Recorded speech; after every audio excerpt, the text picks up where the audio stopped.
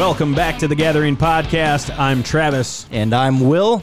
And on today's episode, we're covering a series we put together called Why Men Hate Going to Church.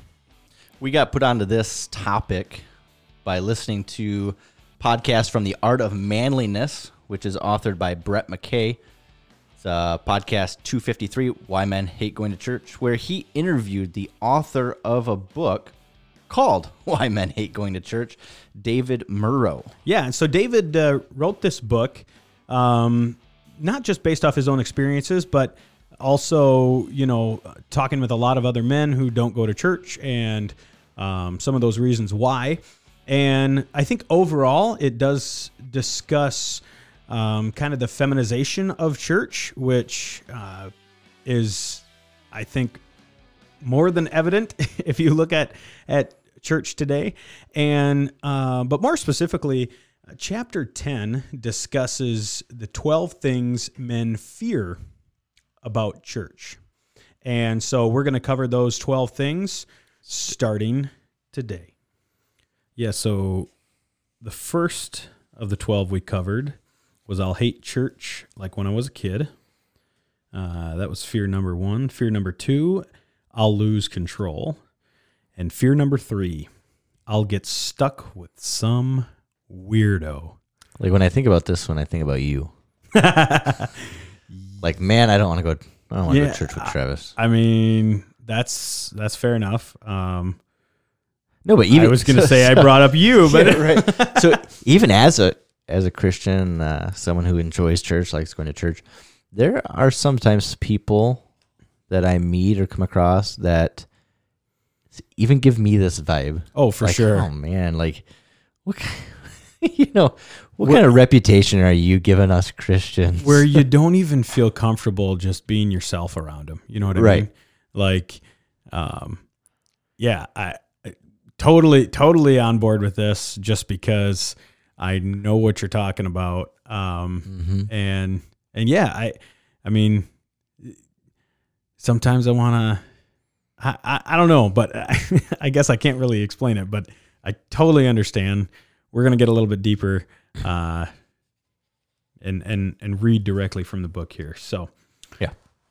According to an article in Christianity Today, who is America's most famous evangelical? It's not a televangelist, politician, or megachurch pastor. It's Ned Flanders, the Bible-quoting, teetotaling neighbor on the animated TV series The Simpsons. Ned's a stereotypical Jesus nut who's cherry, straight-laced, and nerdy. Flanders is the nicest guy you could ever meet, and if you think he's weird, that's just oakley-dokley with him. There's a certain peculiarity that comes from following closely after God. Think John the Baptist, for those of you who know the story. But some Christians have taken weird to a new level. Think Nehru-jacketed televangelist, which we had to look up. And we did. Had to. I was just like, think of like what the heck is that? Like some guru shiny jacket. Sure. We've all known Christians who have gotten excited about the Lord and gone completely off the end of the pier. Some men fear if they were to become religious, they might end up like Flanders, or they'll find themselves in some secret assembly of wide-eyed religious fanatics. Excuse me, could you pass the Kool-Aid, please? Men also fear that a life of faith spells out the end of fun. Giving up your weekends to sing songs and listen to sermons doesn't sound appealing to your average guy. Christians also have a reputation as straight-laced prudes who don't drink, don't smoke, don't dance, don't play cards, don't go to the movies, and don't associate with those who do. Most men would rather attend a dull party than a great Bible study. I think Ned Flanders is the perfect guy.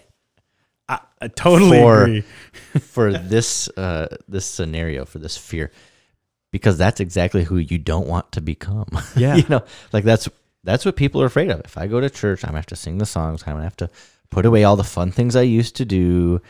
and I'm gonna have to say Oakley dokley and turn the other cheek, and I can never argue. I can never, I can't do the manly stuff. For sure. Lose my man card when I do that. But is that true? That's I would say that is not my experience at all. No. And again, like we mentioned earlier, of course we've had those experiences with individuals before where you want to crack a fart joke or something, and you're just like, you do maybe, and they're all uppity about it, like that's whatever. So I totally get it. I'm totally on board with that. The fact of the matter is, it's just not true. No, I'm not saying that there are not individuals like that, because there are. And some of them are just extremely legalistic. And some of them are just extremely sold out, right? And you have to expect that in any group. There's exactly, like there's no group that is not that way, you don't want it to be cultish. Right. Not everyone's going to be the same. Yeah, there's going to be the guy who is nerdy and reading the Greek and the Hebrew, and that's all they talk about, and they're good at math, and sure, Ned Flanders. Yeah, yeah. And then there's other guys who pray and read the Bible, and their actions is their faith, and maybe they could care less about the original Hebrew or Greek as far as studying it and spending hours doing that, but instead they'd rather go work on cars. Neither one is more Christian. Neither one is more godly. But we think of it that way, don't we? Oh, for sure. Okay, well, the guy over there being studious is more feminine. He doesn't know how to change his oil, But where does this come from? I'm not sure, because I think anybody, so I actually had a friend of mine, and I hope he's listening because he's going to know who he is. We were actually overseas, and I don't even remember the context. All I remember is he said, "Travis, you're the Jesusiest person I know." And I took that as a compliment. You're right? Like, what does that mean? I totally took that as a compliment. However, and this individual included, anybody who really knows me knows that I'm going to crack a sex joke yes. like quicker than anybody else. Right. In fact, to the point that even my sweet, beautiful, innocent bride will, throw out that's what she said. Right. So I don't know. Is it possible to be both? Yeah, I think so. Yeah. Is it possible to need to grow and maybe step out of those things, understand better when and where to be the Ned Flanders and when and where to be the goofy guy? Yeah, right. Absolutely. When I was a kid, I remember the director of a camp that I attended. He said he envisioned that, Jesus was, the guy who would grab you and give you a noogie. You know what I mean? Like that was the interpretation he had of who the person of Jesus was. And that always kind of stuck with me. Like I never really thought about it like that. And it really made it, as a young boy, it made it a lot more, it made him a lot more relatable to me, him being Jesus. Yeah. Because, what young boy wants to learn from the, bow tie and straight-laced, whatever. No. Right. I mean, we're naturally fun and exciting, and I mean, like that's what we look for, and not just boys, but I'm speaking from experience here. Sure. And so, of course, it really changed my perspective. But to be perfectly honest, I think one of the biggest misconceptions, and maybe why this comes about, and again, please don't take this the wrong way. I'm not trying to say that that you shouldn't be sold out for Christ. And I'm not going to sit here and say that you can't be an average, everyday person who just has a quiet heart for God, because there's both ends of those spectrums. But I think one of the biggest challenges my entire life, so I'm learning, short story, okay, I'm going to deviate here a little bit. I'm learning that a lot of the stories that I learned as a kid, the basic Bible stories, the Good Samaritan, the what else am I thinking here? Jonah and the whale, or Jonah and the fish, and a lot of those classic Bible stories that you learn as a kid. I'm learning in my older age that the message behind those stories is totally not, and the focal point of those stories as a kid is not the focal point of the story of those stories from that I see as an adult. So, as a kid, you see Jonah got swallowed by a big fish, right? And that's the main point. But really, it's the heart of him after, the repentance and the whole, tree withering and everything. And for the prodigal son, it was always, the son who left and then came back and boom, that was kind of the end of the story. But really, if you think about it, that whole story is more focused on the other son who didn't leave, who really harbored hatred for his brother, And so I'm learning a lot of different ways to look at stories that I've always heard growing up in the church. And one of which is and I'm paraphrasing here, but the story, either be hot or cold, don't be lukewarm, because I'll spew you out of my mouth. Yeah. Right. So, I always thought that how weird it was that God would rather I be cold and unchristlike and not walk in faith.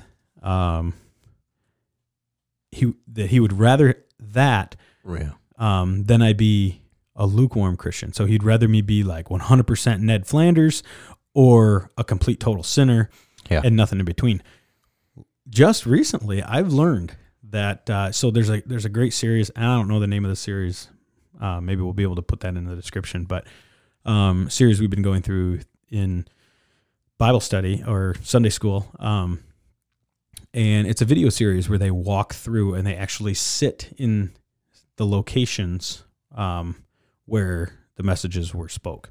Okay. And even amazing things like the 10 plagues and how specific those plagues were to the different gods of the Egyptians at the time, and how much more powerful it is when you really know the history and you're sitting there looking at all these different figures,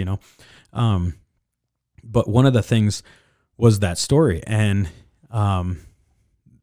where the location of that story was actually between two or three sources of water. So there was one source of water that had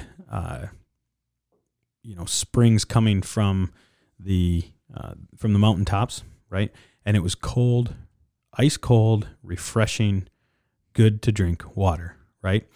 And the other water, another water source, was a hot spring, and the hot spring had all these salts and stuff in it that were very nurturing to your body, almost like, today people do, Epsom salt baths and such. So there was a lot of healing properties in these hot springs. But in the other direction, like kind of pyramid of or triangle of these three water sources. The other was a place that didn't have good water. It was a city, and the water, it wasn't ice cold. It wasn't good to drink. There was a lot of bacteria and stuff in it, so you couldn't really drink it. It was really only used for, washing, Sure. Whatever. It didn't have much of a healing purpose. properties. Yeah. So what I gained from that is a complete and total realization that I didn't understand that portion of Scripture, and that God isn't saying that He'd rather you be an ice cold sinner than a lukewarm Christian. But what He's saying is, serve a purpose, and I think we all serve. We can serve a purpose. We don't all have to be the Bible-toting preacher man, right? Because if there's a preacher man, then if everybody was a preacher, then there would be no flock. You know what I'm saying? And so, I really went off. I'm sorry. I just So the point of that was the point of that was, you don't have to get stuck with some weirdo, right? You just you really have to just follow Christ and be in communion with Him, right? And open to the ways in which He's leading you personally, not for you to walk like someone else, for you to walk right like Christ. Yeah, I think there's two things you can pull out of this. And the first one is what you're hitting at is maybe you are drawn to, or you feel like you have to become somebody you're not once you become a Christian. You have to change your personality. You have to start dressing different. You have to, And in reality, yes, you do. Like, the goal is to be someone that you're not, because we are naturally sinners. Sure. Right? But we can't change that. Disagree a little bit, because I think once we become a Christian, it's God doing the changing. Oh, absolutely. So we're not,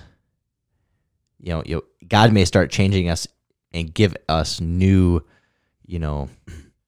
interests, but we should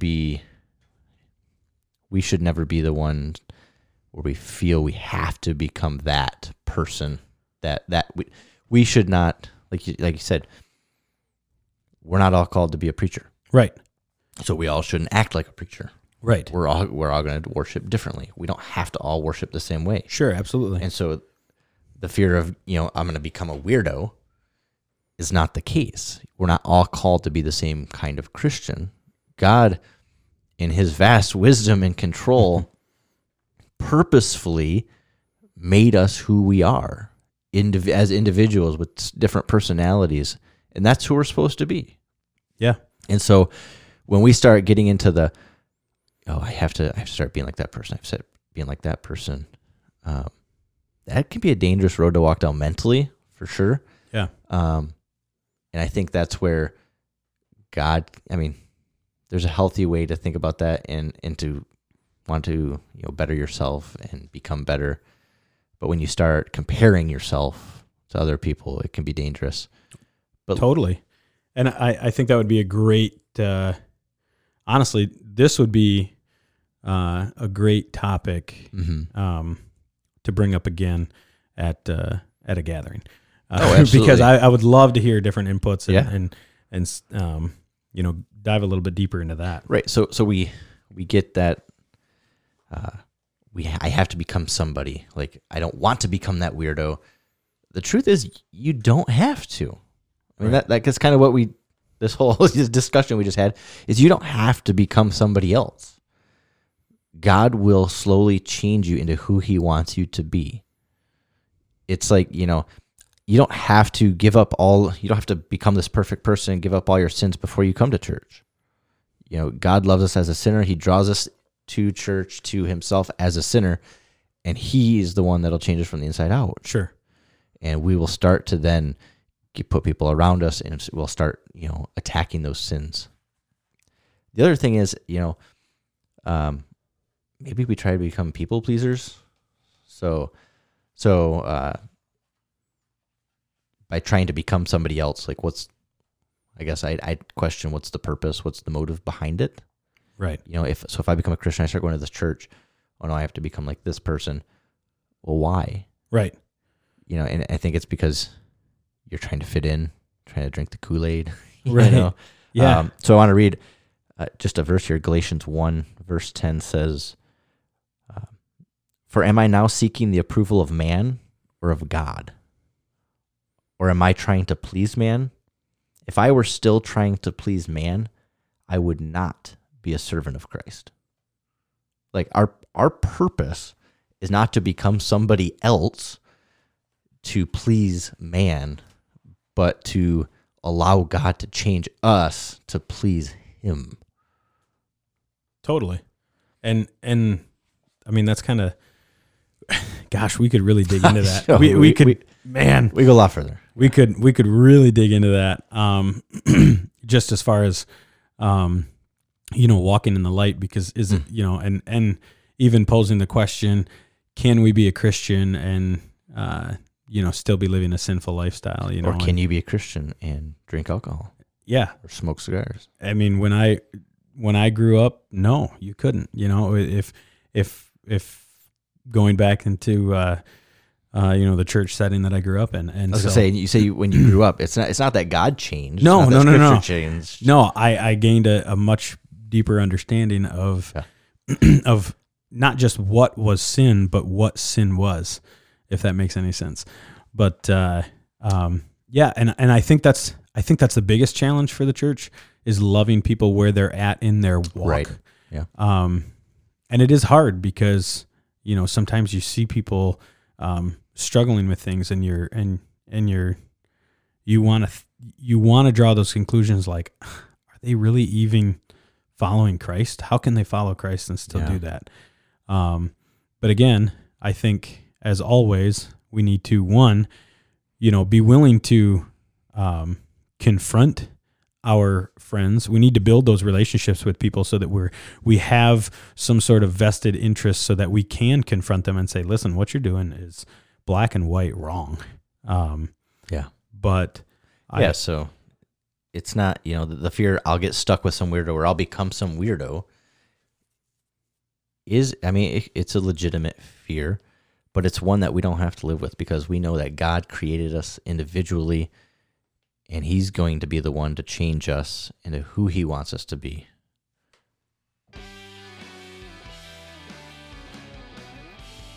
That's it for this episode of the Gathering Podcast. We appreciate your support. If you found value in today's episode, please hit that like button, share, and subscribe. We'd also appreciate a good review. But more importantly, if you're in the Gladwin, Michigan area, please join us for the Gathering Breakfast, held the second Saturday of each month at the 963 building on North M18, where we'll have plenty of bacon, and we'll touch on this episode briefly with some more outlook from men like yourself.